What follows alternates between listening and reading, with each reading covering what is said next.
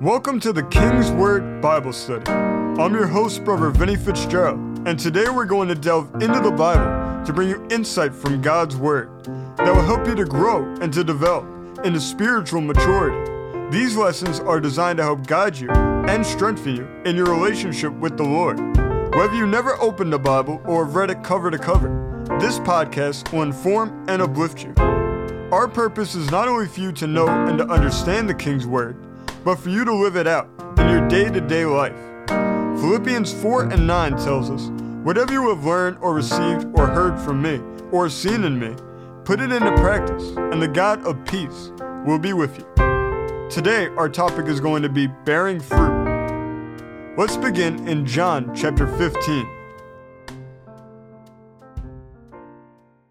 In John chapter 15, beginning in the first verse, it says, "I am the true vine, and my Father is the husbandman. Every branch in me that beareth not fruit, he taketh away. And every branch that beareth fruit, he purgeth it, that it may bring forth more fruit. Now ye are clean through the word, which I have spoken unto you. Abide in me, and I in you, as the branch cannot bear fruit of itself, except it abide in the vine. No more can ye, except ye abide in me. I am the vine, ye are the branches. He that abideth in me, and I in him, the same bringeth forth much fruit. For without me ye can do nothing. If a man abide not in me, he is cast forth as a branch, and is withered.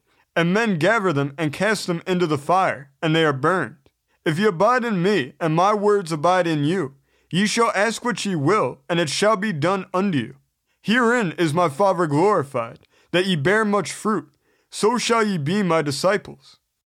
In this chapter, we find the importance of producing spiritual fruit. The word fruit is mentioned 6 times here. One of our most important roles as Christians is bearing fruit, and there is a reason why we need to do this.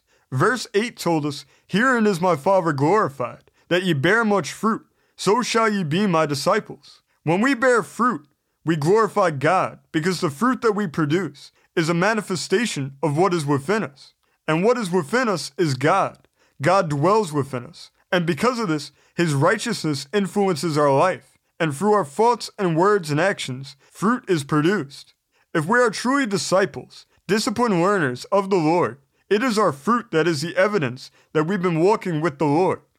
Matthew chapter 7, verses 16 through 20 tell us, "Ye shall know them by their fruits. Do men gather grapes of thorns or figs of thistles? Even so, every good tree bringeth forth good fruit, but a corrupt tree bringeth forth evil fruit. A good tree cannot bring forth evil fruit, neither can a corrupt tree bring forth good fruit. Every tree that bringeth not forth good fruit is hewn down, and cast into the fire. Wherefore by their fruits ye shall know them." What we produce becomes the evidence that we have been alone with God, and have allowed Him to work in our lives, or in the worst case scenario, evidence to the contrary that we have allowed the lies of the enemy and the lies of the world to influence our lives. Producing fruit is a two-way street. It's either good or bad fruit. The way we go down this street makes a world of difference. When fruit manifests in our lives, it's not just visible to us, it's also visible to others. When others see our fruit, it informs their idea and their concept of God. An example of this is when we're truly walking in love, and when we tell others about the Lord and His love, the love that they saw in us becomes a foundation upon which they can then build their understanding of God's love. Our love acts as a seed, which if planted in the right soil, grows in the person and allows them to come to a fuller understanding of God's agape love. This is the same with any fruit that we produce in our lives. Genesis 1:12 says, "And the earth brought forth grass, and herb yielding seed after his kind, and the tree yielding fruit, whose seed was in itself after his kind, and God saw that it was good." Fruit contains seeds, by which more fruit is produced. This is why God is glorified by our fruit, because it produces. Not only do we produce fruit in our life, but then God uses that fruit to work in someone else's life, and they in turn produce their own fruit. In this, God uses us as His vessels to start a chain reaction that will go on throughout all of eternity. More and more fruit is produced, which gives more and more glory to God. The word used for good in Matthew chapter 7 in Greek is kalos, which means beautiful, as an outward sign of the inward good, noble, honorable character, good, and seen to be so. Strong's Concordance says, kalos means attractively good, good that inspires and motivates others to embrace what is lovely, beautiful, and praiseworthy, good that is well done, so as to be winsome and appealing. This is the power that producing good fruit has, which is why it is so central to our lives. Evil fruit does the opposite. It not only shows the Lord's absence from a person's life, but it also is rotten and doesn't produce. Instead of being appealing and leading people towards the Lord, it's putrid. It turns people away, and it leads them further and further away from God. Part of our role as stewards of our lives is to be attentive to the fruit that we are producing and to cultivate it so that the power that our fruit possesses can be wielded correctly, in the will of God and for the glory of God. We next need to look at how we produce fruit. In John 15, verse 1 said, "I am the true vine, and my Father is the husbandman." Jesus is the vine. This is the foundation of our study. Thayer's Greek lexicon says about this verse, Christ calls himself a vine, because as the vine imparts to its branches sap and productiveness, so Christ infuses into his followers his own divine strength and life. Christ is our source. Our ability to produce fruit comes from him. Our strength and our entire life is found in him. We are the branches. We need to ask the Lord to continually infuse us with himself, his power, his righteousness, and his word. This is not just a one-time event. This is continual. It's a process that is ongoing. Verse 3 is part of this. It says, "Now you are clean through the word, which I have spoken unto you." When we are born again and truly putting forth an effort to learn the word, he infuses us with his word. This is because the word of God, unlike any other type of knowledge that we can learn, goes beyond our mind and intellect into our spirit. The word is not like normal knowledge that we learn. Knowledge exercises the faculties of the mind, having to do with the soul, and if it is rightly applied, it expresses itself outwardly through the actions of the body. The word of God influences our entire being, spirit, soul, and body, and affects every area of our lives. It changes us and renews us, which is why when the Lord has infused us with his word and puts his word in our hearts, it prepares us to bear fruit. Hebrews 10 and 16 says, "This is the covenant that I will make with them after those days, saith the Lord. I will put my laws into their hearts, and in their minds will I write them." The writer of Psalm 119 says in verse 11, "Thy word have I hid in mine heart, that I might not sin against thee." Having the word in our heart is necessary. Luke 8 and 11 tells us, "The seed is the word of God." This is important because seeds naturally produce fruit. What this means for us is that since God has put his word in our heart, that fact alone reveals that fruit will naturally be produced in our lives. The word prepares us to bear fruit because the seeds are already there. It cleanses everything from our life that would hold us back from producing. The next verses that we need to look at are verses 4 and 5, which say, "Abide in me, and I in you. As the branch cannot bear fruit of itself, except it abide in the vine, no more can ye, except ye abide in me. I am the vine, ye are the branches. He that abideth in me, and I in him, the same bringeth forth much fruit. For without me ye can do nothing." The same way that God lives within us, we're called to live within God.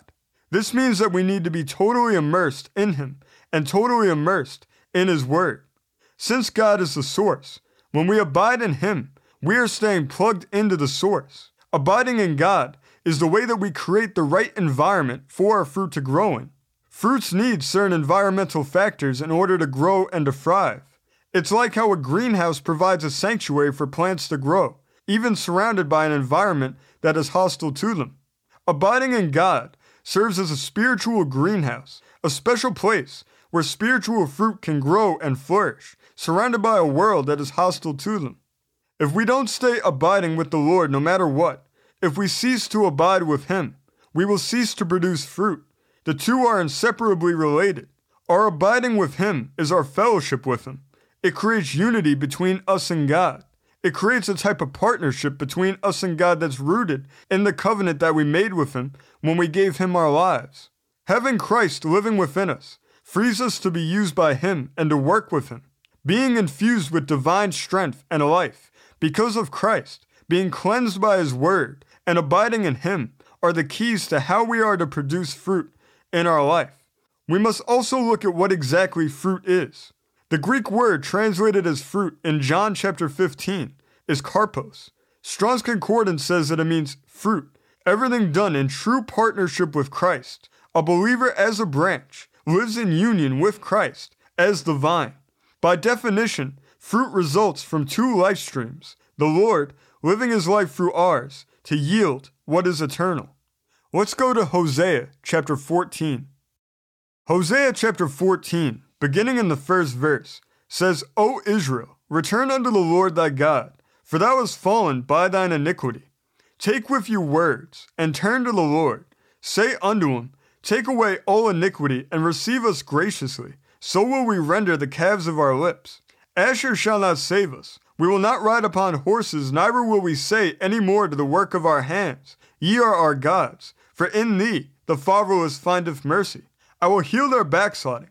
I will love them freely, for mine anger is turned away from him. I will be as the dew unto Israel. He shall grow as the lily, and cast forth his roots as Lebanon. His branches shall spread, and his beauty shall be as the olive tree, and his smell as Lebanon. They that dwell under his shadow shall return. They shall revive as the corn, and grow as the vine. The scent thereof shall be as the wine of Lebanon. Ephraim shall say, What have I to do any more with idols? I have heard them and observed them. I am like a green fir tree. From me is thy fruit found. Who is wise, and he shall understand these things? Prudent, and he shall know them. For the ways of the Lord are right, and the just shall walk in them, but the transgressors shall fall therein. In verse 8, we find a very important concept. It says, From me is thy fruit found. In the definition of fruit that we just saw, it said fruit results from two life streams. This is because fruit manifests itself from our life, but it originates from God. Since God lives within us, the fruit originates in His life, and then it outwardly is expressed for our own natural life. Any fruit derives its life from the branch, which derives its life from the vine. So the fruit is a product of both the branch and the vine. The vine is Jesus. We need to understand that our job as the branches is secondary, but equally necessary. The best way to understand our role as the branches is to look at natural branches. The branch possesses no life-giving or sustaining power of its own. The fruit only survives and thrives because of what it receives from the vine. The vine is what has the life-giving and sustaining power. The branch is just the conduit and the vessel through which that life power flows from the vine to the fruit. This gives us a much clearer picture of what our role specifically is. We have no power in and of ourselves to produce true eternal fruit that is outside of our ability as fallen mankind. This is why Jesus said in John 15:5, For without me ye can do nothing. No eternal fruit will ever be produced by us alone. We need Jesus because He is God Himself, and because He is perfect, He has that life-giving power within Himself, because that is part of who He is as God. He holds all power within heaven and earth. When we became born again, we became connected to Christ and became partners with Him. Now, if we properly do our part, we become the vessel who has the great privilege of getting to witness the life-giving power get transferred from God within us to the fruit that manifests through our lives. We need to know that we are only called to be the vessel. So we must then ask ourselves the question, how do we fulfill this role? We need to be ready and willing to obey the Lord's command. We have to be open to being used by God. The best way that we fulfill this role is by fully surrendering to God and to His will. When we give all of ourselves up to God, we open the door for the blessings to flow, and God will give all of Himself to us. He desires to do this. He desires to do exceedingly abundantly above all that we could ask or think. But it all starts with surrender. Once we surrender and the Spirit can operate freely in our lives, He will use us as his vessels, not just to bear fruit, but also to execute many other aspects of his will. It is also important that we look at the fruits of the Spirit. Galatians chapter 5 verses 22 to 23 say, "But the fruit of the Spirit is love, joy, peace, long-suffering, gentleness, goodness, faith, meekness, temperance. Against such there is no law." These are the most important of the spiritual fruits that we are called to bear. Later in verse 25, Paul says, "If we live in the Spirit, let us also walk in the Spirit." These 9 fruits are more than just average fruits that we produce in our lives. Any value or virtue that manifests itself in our life can be deemed a fruit, but these 9 specifically are set apart because they are central tenets which our life should be built upon. These are not just values and virtues. Each of these 9 are a way of life. Another important thing to note about these 9 that further sets them apart as distinctive is that each of them are enabled and produced within us by God. They are each purely a work of God in our lives. We will look at this closer at another time, but it's important for us to know that only God can work these in our lives. We can never get them by any effort of our own. They are purely a work and a free gift of God. Whatever we need and whatever God requires of us, He freely gives us if we ask in faith. Paul says in Philippians 4:19, "But my God shall supply all your need according to his riches and glory by Christ Jesus."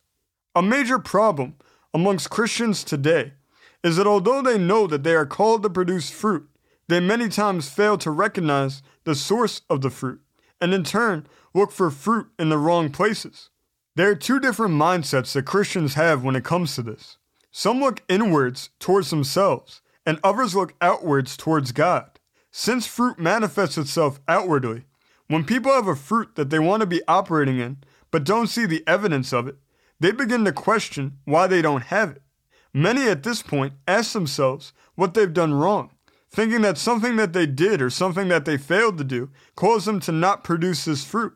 This causes them to look inwards, to see what they can change or what they can do better, which leads them into the trap of introspection. Introspection is not bad in and of itself, but if left unchecked, it can easily become all-consuming, which is spiritually harmful for the believer. The further that the believer goes down this road, the further that he is led away from the source. Thinking himself to be the source, he ceases to produce fruit altogether. This looking inward, if carried out to its logical end, results in the realization that we lack the ability and lack the power to produce fruit alone. This realization should cause us to look outwards. We are called to look outwards. When we do this, we're looking towards God and acknowledging that He is the only true source of the fruit that we're looking for. Hebrews 12:2 tells us, "Looking unto Jesus, the author and finisher of our faith, who for the joy that was set before Him endured the cross, despising the shame, and is set down at the right hand of the throne of God." This verse not only commands us to look outside of ourselves to God, but it also shows us what we've been studying today. Faith, as we saw before, is a fruit of the Spirit, and it tells us here that He is the author and finisher of our faith. This reveals to us that our faith originates in Him as the vine, and then He translates His power through us and works in us to bring the fruit to completion. This shows us the whole process. Every part of the process is found in Him. We are only to be yielded to Him as a vessel. God produces the fruit. This is why Jesus said in John 15:15, "For without me ye can do nothing." This is why we must look outward. Unless we're looking to Jesus, we'll never see the fruit that we're desiring to see. So if there's a fruit that we want to see manifest in our life, what do? John 15:7 told us, "If ye abide in me, and my words abide in you, ye shall ask what ye will, and it shall be done unto you." If we're looking unto Jesus for our fruit, all we need to do is ask. He will grant it to us if we ask in faith. We have not because we ask not. God is not looking to hold back fruit from us. All He wants for us to do is to ask. Then we will start to see the fruit manifest in our thoughts and in our words and in our deeds. As disciples, we are set apart to bear fruit. We must not only understand this calling, but also walk in it.